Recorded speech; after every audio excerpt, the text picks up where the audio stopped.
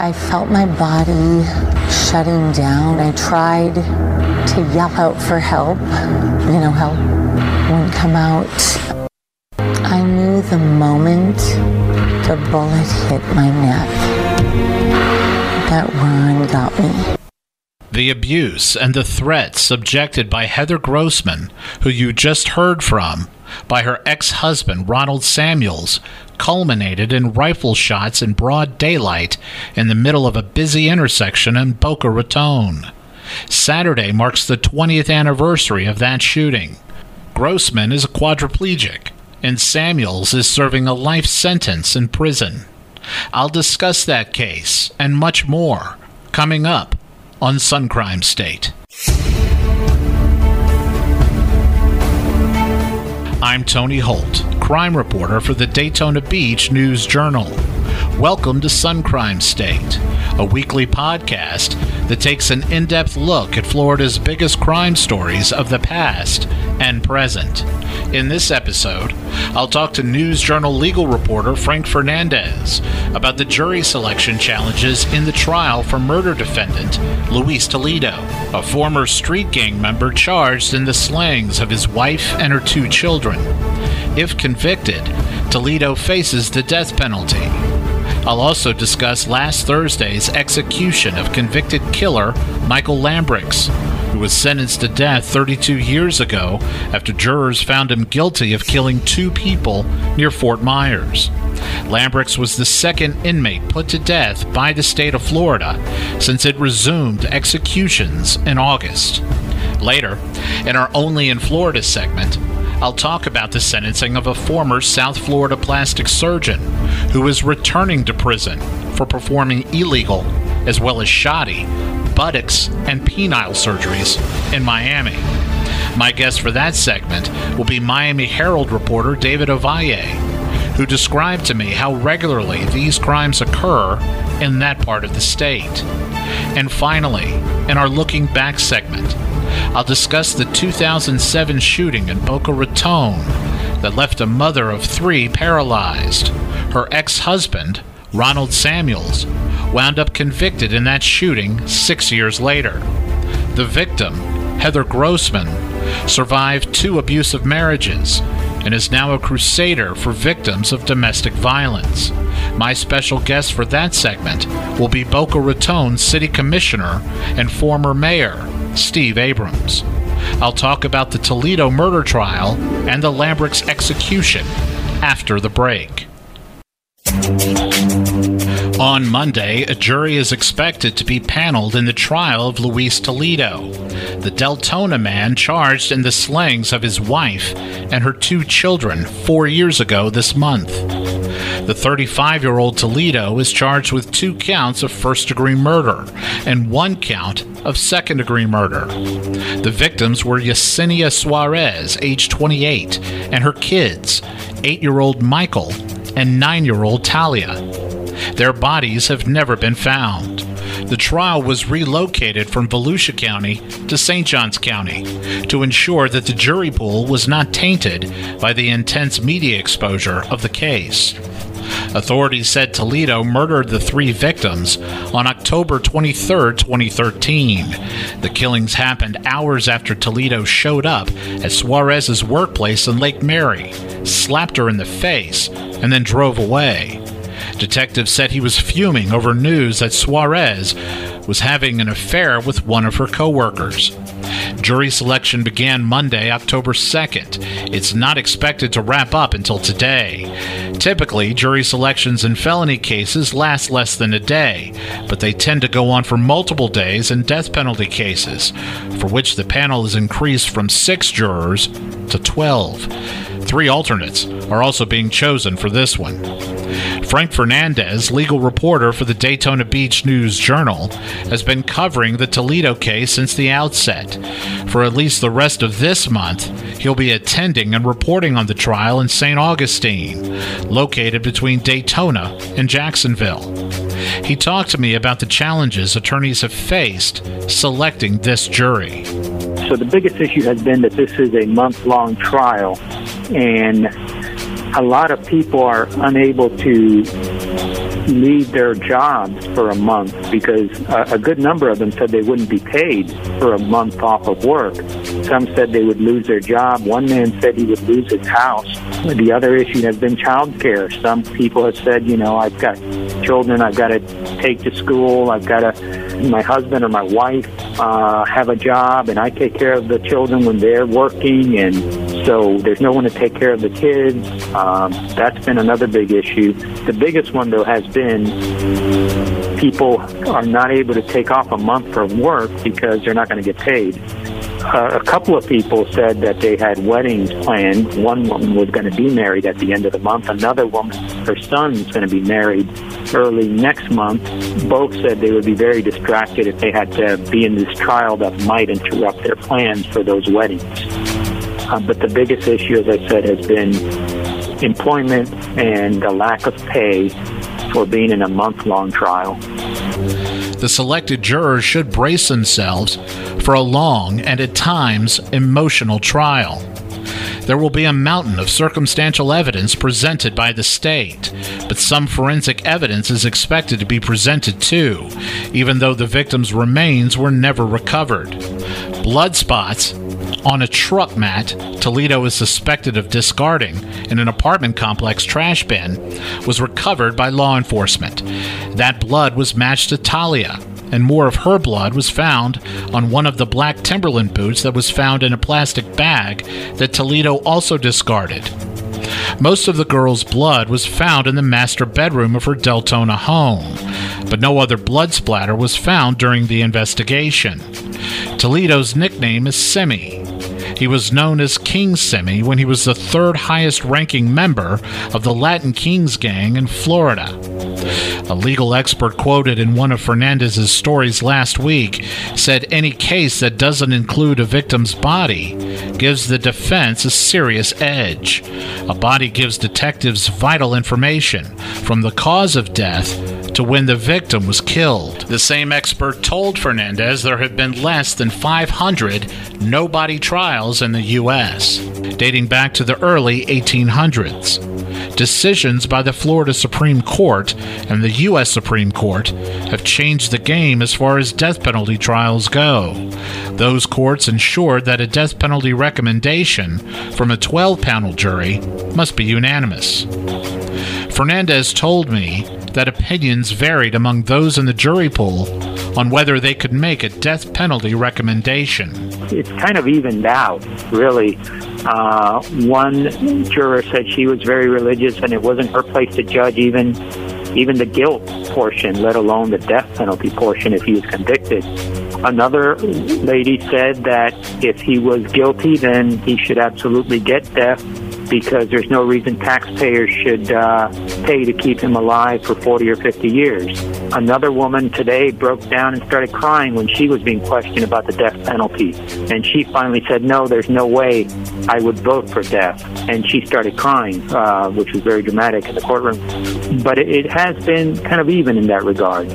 At the time this podcast was recorded, jury selection was expected to conclude Monday afternoon, and jurors would be given Tuesday off to get their affairs in order.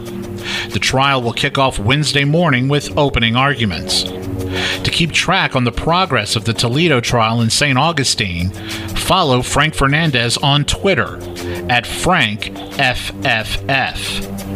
6 days before jurors hear opening arguments in the Toledo case, the state of Florida executed only its second inmate since it restarted executions in August. Michael Lambrix was put on death row in 1985 at the age of 24. At that time, the rock band The Police were still together, and a postage stamp was 22 cents.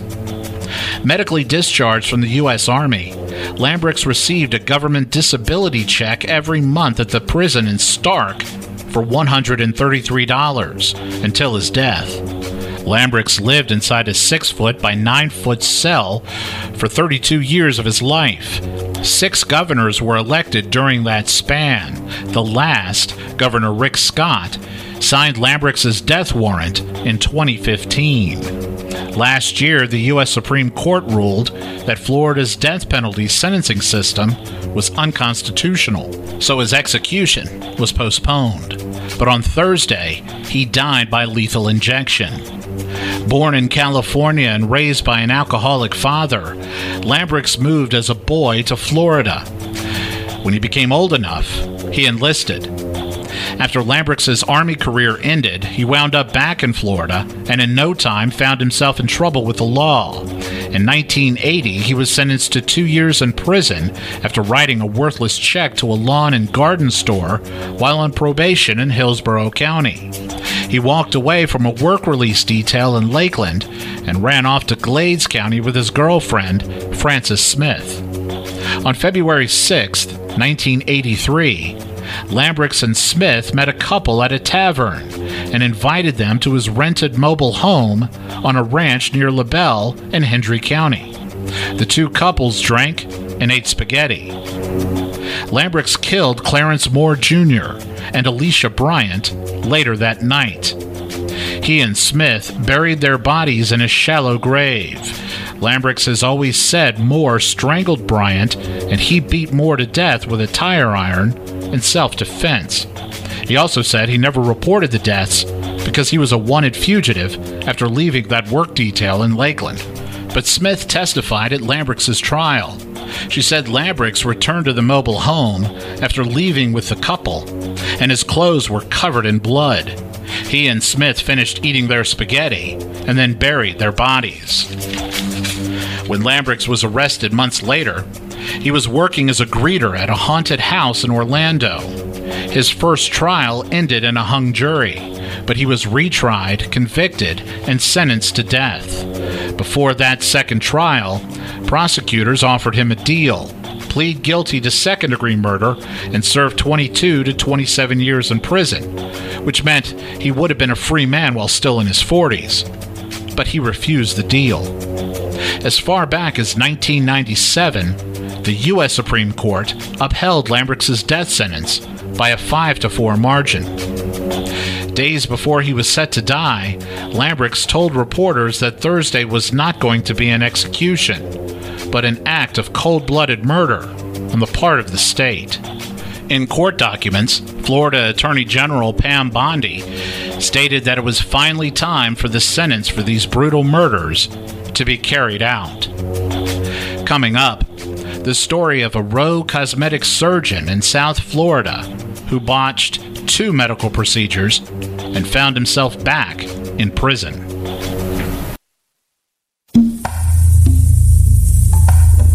After penile and buttock surgeries that he performed on 2 patients went wrong, former South Florida plastic surgeon Mark Schreiber is returning to prison.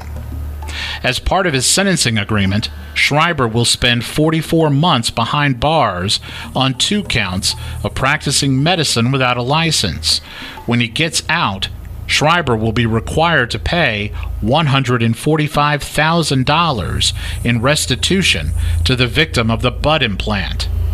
Schreiber faced more prison time, but the second victim, the one who had his male parts mutilated, didn't want to cooperate because he was too embarrassed to come forward. Miami Herald reporter David Ovalle covered Schreiber's sentencing last week. Here he is describing to me some of the grisly details of one of the patient's injuries. What happened was there was a man who got a penis enlargement from another illegal doctor in a warehouse in Hialeah, and that surgery turned out to be really bad, and the guy was experiencing some complications. So the illegal doctor ended up calling Dr. Mark, as they called him, who came down to Miami to the warehouse in Hialeah and ends up doing sort of an additional surgery to try to fix the first bad one. But then after that, and it ended up being, I think he did it for like $1,000, according to the cops. So when the guy goes home and he's, kind of getting out of the stupor of the surgery, his bandages are soaked in blood, and his penis is basically mutilated, is the way it was described in the court documents. So he ends up sending text message pictures to Dr. Mark, and Dr. Mark, tells him to take 2 popsicle sticks and try to kind of like tie it together to keep it in place, and that ended up not working, and then the guy ends up keeps calling Dr. Mark, and then ultimately Schreiber just keeps ignoring his calls. In what ways the man's pipe is still functioning remains a mystery, due to his decision to not come forward. However, prosecutors said in court that the victim is still suffering from complication from his surgeries. The butt implant patient, Ovalle told me, got in touch with Dr. Mark at an illegal clinic in Miami, which is commonplace in the Magic City. Dr. Mark, who used to be a licensed doctor, has been under fire for his surgical performances since 1998, when Florida's health department placed the Palm Beach County doctor on probation after he botched a surgery on another male patient that resulted in the patient's death. 4 years later, he came under more scrutiny when a 73-year-old man, a well-known developer in the area, died of a heart attack 2 days after he had a neck lift performed by Dr. Mark. In 2005, after several patients came forward to complain about his work, Dr. Mark's medical practice was headed down the tubes.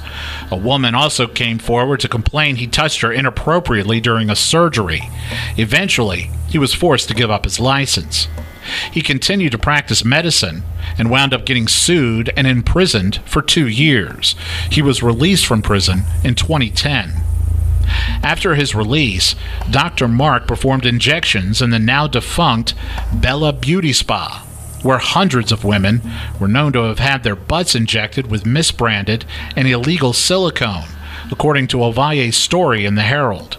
The clinic was owned by Maribel Jimenez, who herself was sentenced to 6 years in federal prison for importing the silicone from Colombia.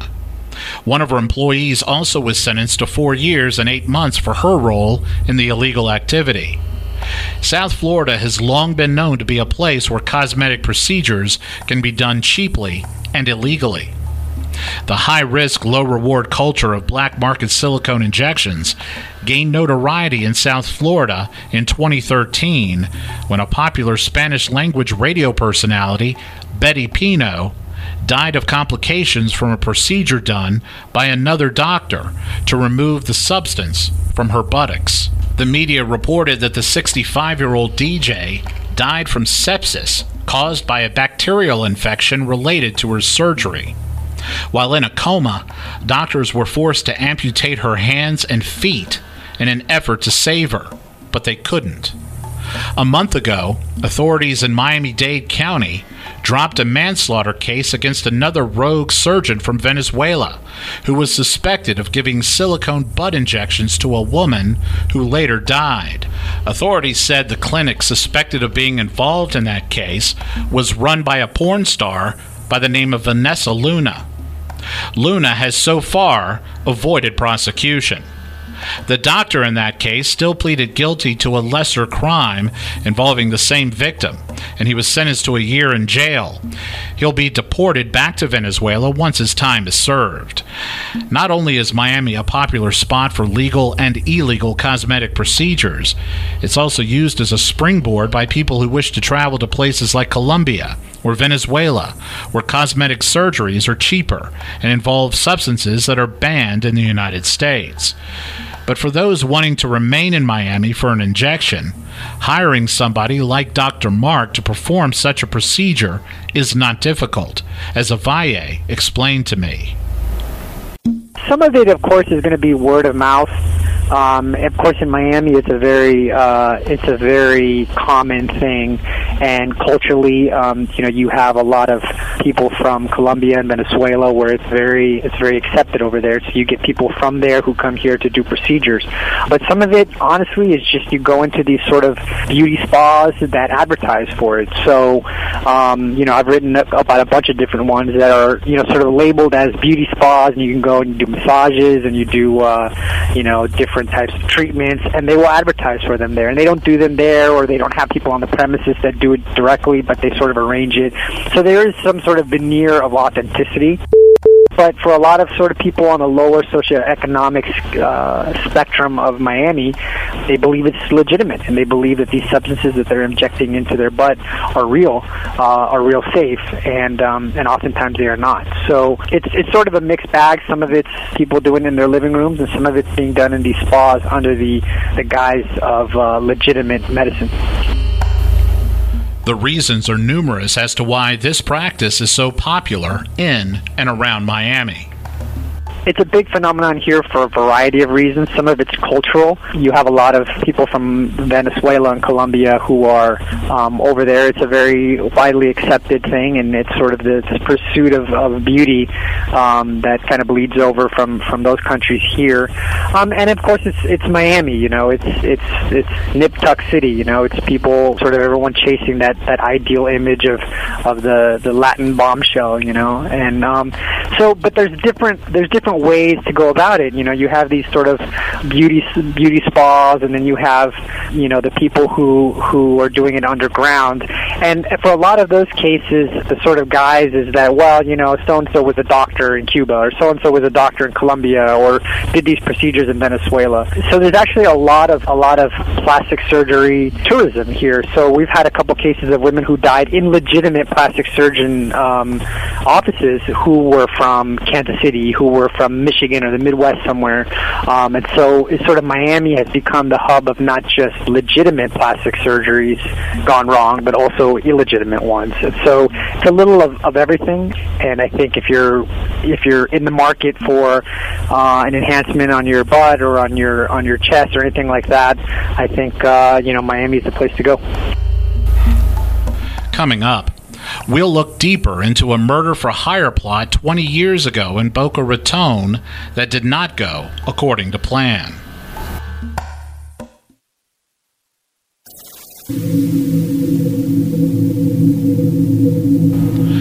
On October 13th, 1997, a 31-year-old Heather Grossman and her new husband, John Grossman, were on their way to having lunch. They were stopped at a red light, at which time Heather bent down to grab something out of her briefcase. Both were oblivious to the green Ford that had pulled beside them. A bullet shot through the window and penetrated Heather's spine. Another bullet struck her husband's chin. John's wounds were superficial, but Heather's injuries were far more severe. She died at the scene, but paramedics brought her back to life. To this day, Heather is paralyzed from the neck down. She uses a breathing tube. Her oldest child was 8, and her twins were 6, and they were very nearly left with just one parent, one capable of murder, or at least paying for it. It was while Heather was in the hospital clinging to life that her ex-husband, Ronald Samuels, filed a request in court to obtain custody of his 3 children. Detectives learned that Samuels was the ringleader of a very brazen assassination attempt, one that involved him hiring drug addicts to kill his ex-wife. He did so, according to authorities, because he resented the woman who left him, collected child support from him, and had custody of their 3 kids. Years afterward, Heather, confined to a wheelchair and needing 24-hour care, had to escape another abusive relationship. More on that later. Heather grew up in the Midwest and was a cheerleader in Minnesota. She was a striking blonde who got a job as a flight attendant, and on one flight in particular, she elicited the attention of a business owner, Ron Samuels.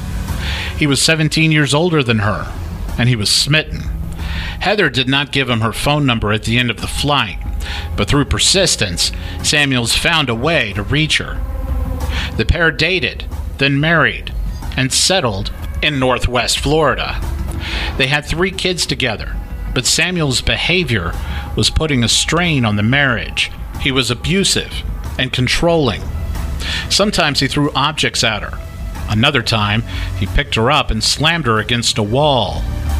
He also held the barrel of a gun to her head and told her that if she ever left him, he would kill her. She left him anyway and filed for divorce in 1992. Heather's story has been told numerous times in newspapers, on NBC's Dateline, and on CBS's 48 Hours, and also on Crime Watch Daily. Here, she tells Crime Watch Daily about Samuel's behavior during the divorce. Ron Samuels was determined to hurt me. He was a monster before, but he became absolutely worse. I kept physical custody of the children. He wanted to take my children away from me. Heather's daughter, Lauren, remembered seeing law enforcement whenever Samuels picked up his children or dropped them off. There always had to be a police presence. It was during that time that Heather met her future second husband, John. He came from a wealthy family, an extremely wealthy family. His father was rumored to be the richest man in all of Minnesota. He was part owner of the Minnesota Vikings. John took Heather to the opera, flew her to exotic places. He lavished her like she'd never been before. He also filled the role as stepfather to a T, at least for a while. Heather's children adored him as much as she did. The couple wound up moving to Florida, to a place called Boca Raton in Palm Beach County. It was still hundreds of miles from the Panhandle, where Samuels lived. They expected to be safe there. All of Heather's happiness with her new life only exacerbated Samuel's jealousy. Lauren recalled a time when her father told her to tell police that John was sexually abusing her so that he could gain custody of her and her brothers. She declined. Heather knew her ex-husband wasn't just going to find someone and fade out of her life. In fact, he did remarry, but his bitterness kept building. Heather believed strongly that he was going to do her harm because he promised her he would. She went to police. I told him, my husband and I are getting death threats. I'm terrified that something's going to happen and he's going to kill me. The judge in the couple's divorce laid down the law. Samuels was given a deadline, October 31st, to pay back child support to Heather, or else he'd go to jail. On October 14th, Heather and John were at the intersection of Federal Highway and Yamada Road when rifle fire broke out. Here is a portion of a 911 call made by a witness, which was aired on an episode of 48 Hours. 911, do you have an emergency? Yes, we do. We have shooting in a car on North Federal and Yamada. We have people with injuries. Oh, my God. She's, please tell them we're on the way. They're on the way. They're on the way. I don't think she's bleeding. When the news got out, it became the biggest story in South Florida. Here is Boca Raton City Councilman Steve Abrams describing to me how astonished he and others were when they saw the story on the news. Here in Boca Raton, we do not ordinarily have shootings occur in the middle of broad daylight, so it was certainly a shock to everyone to hear that information. And you just have to wonder at that point what went on. The first theory that entered his mind was that it may have been a drug hit. Either way, shootings aren't a way of life in the Boca community. Certainly not on that street at that hour. Well, we are a medium-sized city in South Florida, located almost exactly between West Palm Beach and Fort Lauderdale. We're considered an affluent community, and we have a very low crime rate and a good quality of life here. And so not a whole lot of this kind of crime occurs in Boca Raton. A witness gave police the tag number of the car from where the rifle shots were fired. The car did not belong to Samuels. The car belonged to an insurance agent by the name of Hugh Estes, who was an acquaintance of Samuels. Estes denied driving the car that day and said he had no idea who was driving it. Estes, police learned, was a drug addict who hung around other drug addicts. He wound up telling police that his crack dealer may have had the car, so the dealer was brought in for questioning, but he denied it.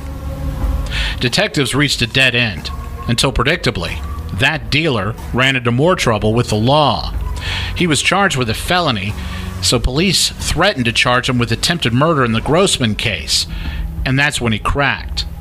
Eventually, the convoluted case started to come together. For starters, Samuels had sold his car dealership and was selling cocaine and stashing money in a bank in the Cayman Islands. That's how he got to know people in the drug world. Estes was paid up to $10,000 by Samuels to kill his ex-wife, but he spent it all on cocaine. Furious, Samuels told Estes he wouldn't give him any more money, so he went to another person in the drug trade for help. He got him in touch with another guy who got him in touch with a man by the name of Roger Runyon. Runyon was paid $5,000 up front by Samuels and was promised another $10,000 after the job was finished. His accomplices were paid in cocaine.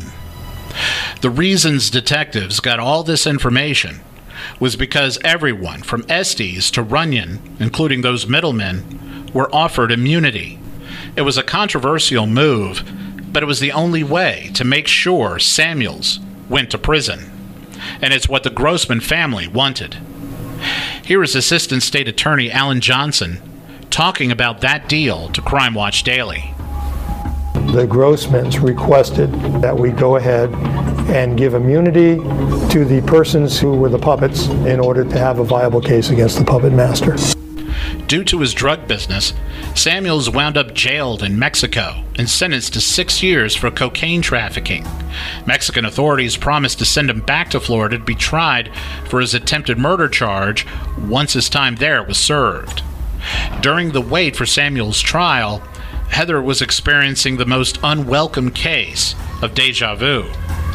A few years after the shooting, Heather's second husband, John, went through a change, one Heather could not explain.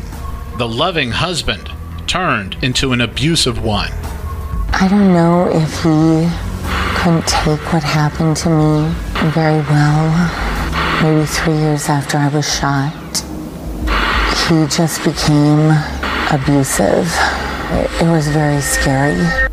Heather was confined to a wheelchair, but John would beat her in the chest, spit on her, stab her with forks. One of Heather's sons even witnessed John throw dog feces at her. He was even physically abusive to Heather's children, which was the one line not even Samuels ever crossed. Heather had an annual medical bill of $250,000, and it was paid by John's father, so a divorce was not an easy decision for her to make. I was the perfect victim. I couldn't walk out and leave. But she did leave, and when she did, police had a strong case against John. It turns out he was never prosecuted. John died in 2005 of a heart attack. 1 year later, Samuels was tried, and what a trial it was. On the day Runyon took the stand, Samuels screamed out to him, quote, "I'll meet you in hell, you son of a bitch. I'll find you one way or another." As jurors entered the courtroom, Runyon calmly responded, quote, "You're right. I will go to hell, and you will see me there." The judge dressed down both men. If that wasn't dramatic enough, Samuels would later take the stand in his own defense. During cross-examination, Johnson asked him whether the custody case he was engaged in, the one that caused so much heartache to the couple's kids, was more about winning than anything else. It was never about the kids.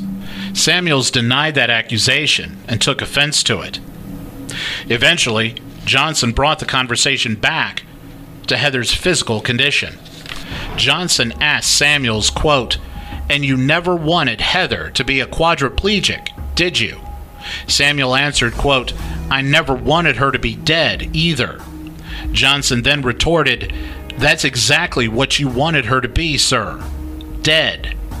He repeated that last word, louder, for emphasis. The trial lasted 2 weeks. Jurors found Samuels guilty of attempted first-degree murder, and he was sentenced to life in prison. He remains incarcerated in Miami-Dade County. As for Heather, She has completed a book about her life and lives in Arizona. She has a website, friendsofheathergrossman.com, where people can read about her story, see photos of her and her family, donate money for her medical treatments, and reach out to her. Here is Heather's daughter, Lauren, telling Crime Watch Daily how inspired she is by her mother's strength. My mom is literally the best parent I could have ever imagined having or wished to have. She inspires me every day to be better, to be a better person, to work hard, to stand up for what's right. Thank you for listening. Tune in next week as I discuss a 20-year-old rape case out of Volusia County that remained cold until March, when a DNA hit resulted in the arrest of a man in Wisconsin. My guest for that segment will be former Volusia County Sheriff Ben Johnson. Join us then. You can find Tony on Twitter at TonyCrimeWriter or email him at tony.holt@news-jrnl.com. Be sure to rate us on iTunes. Sun Crime State is recorded by Tony Holt and produced by Chris Bridges for the Daytona Beach News Journal.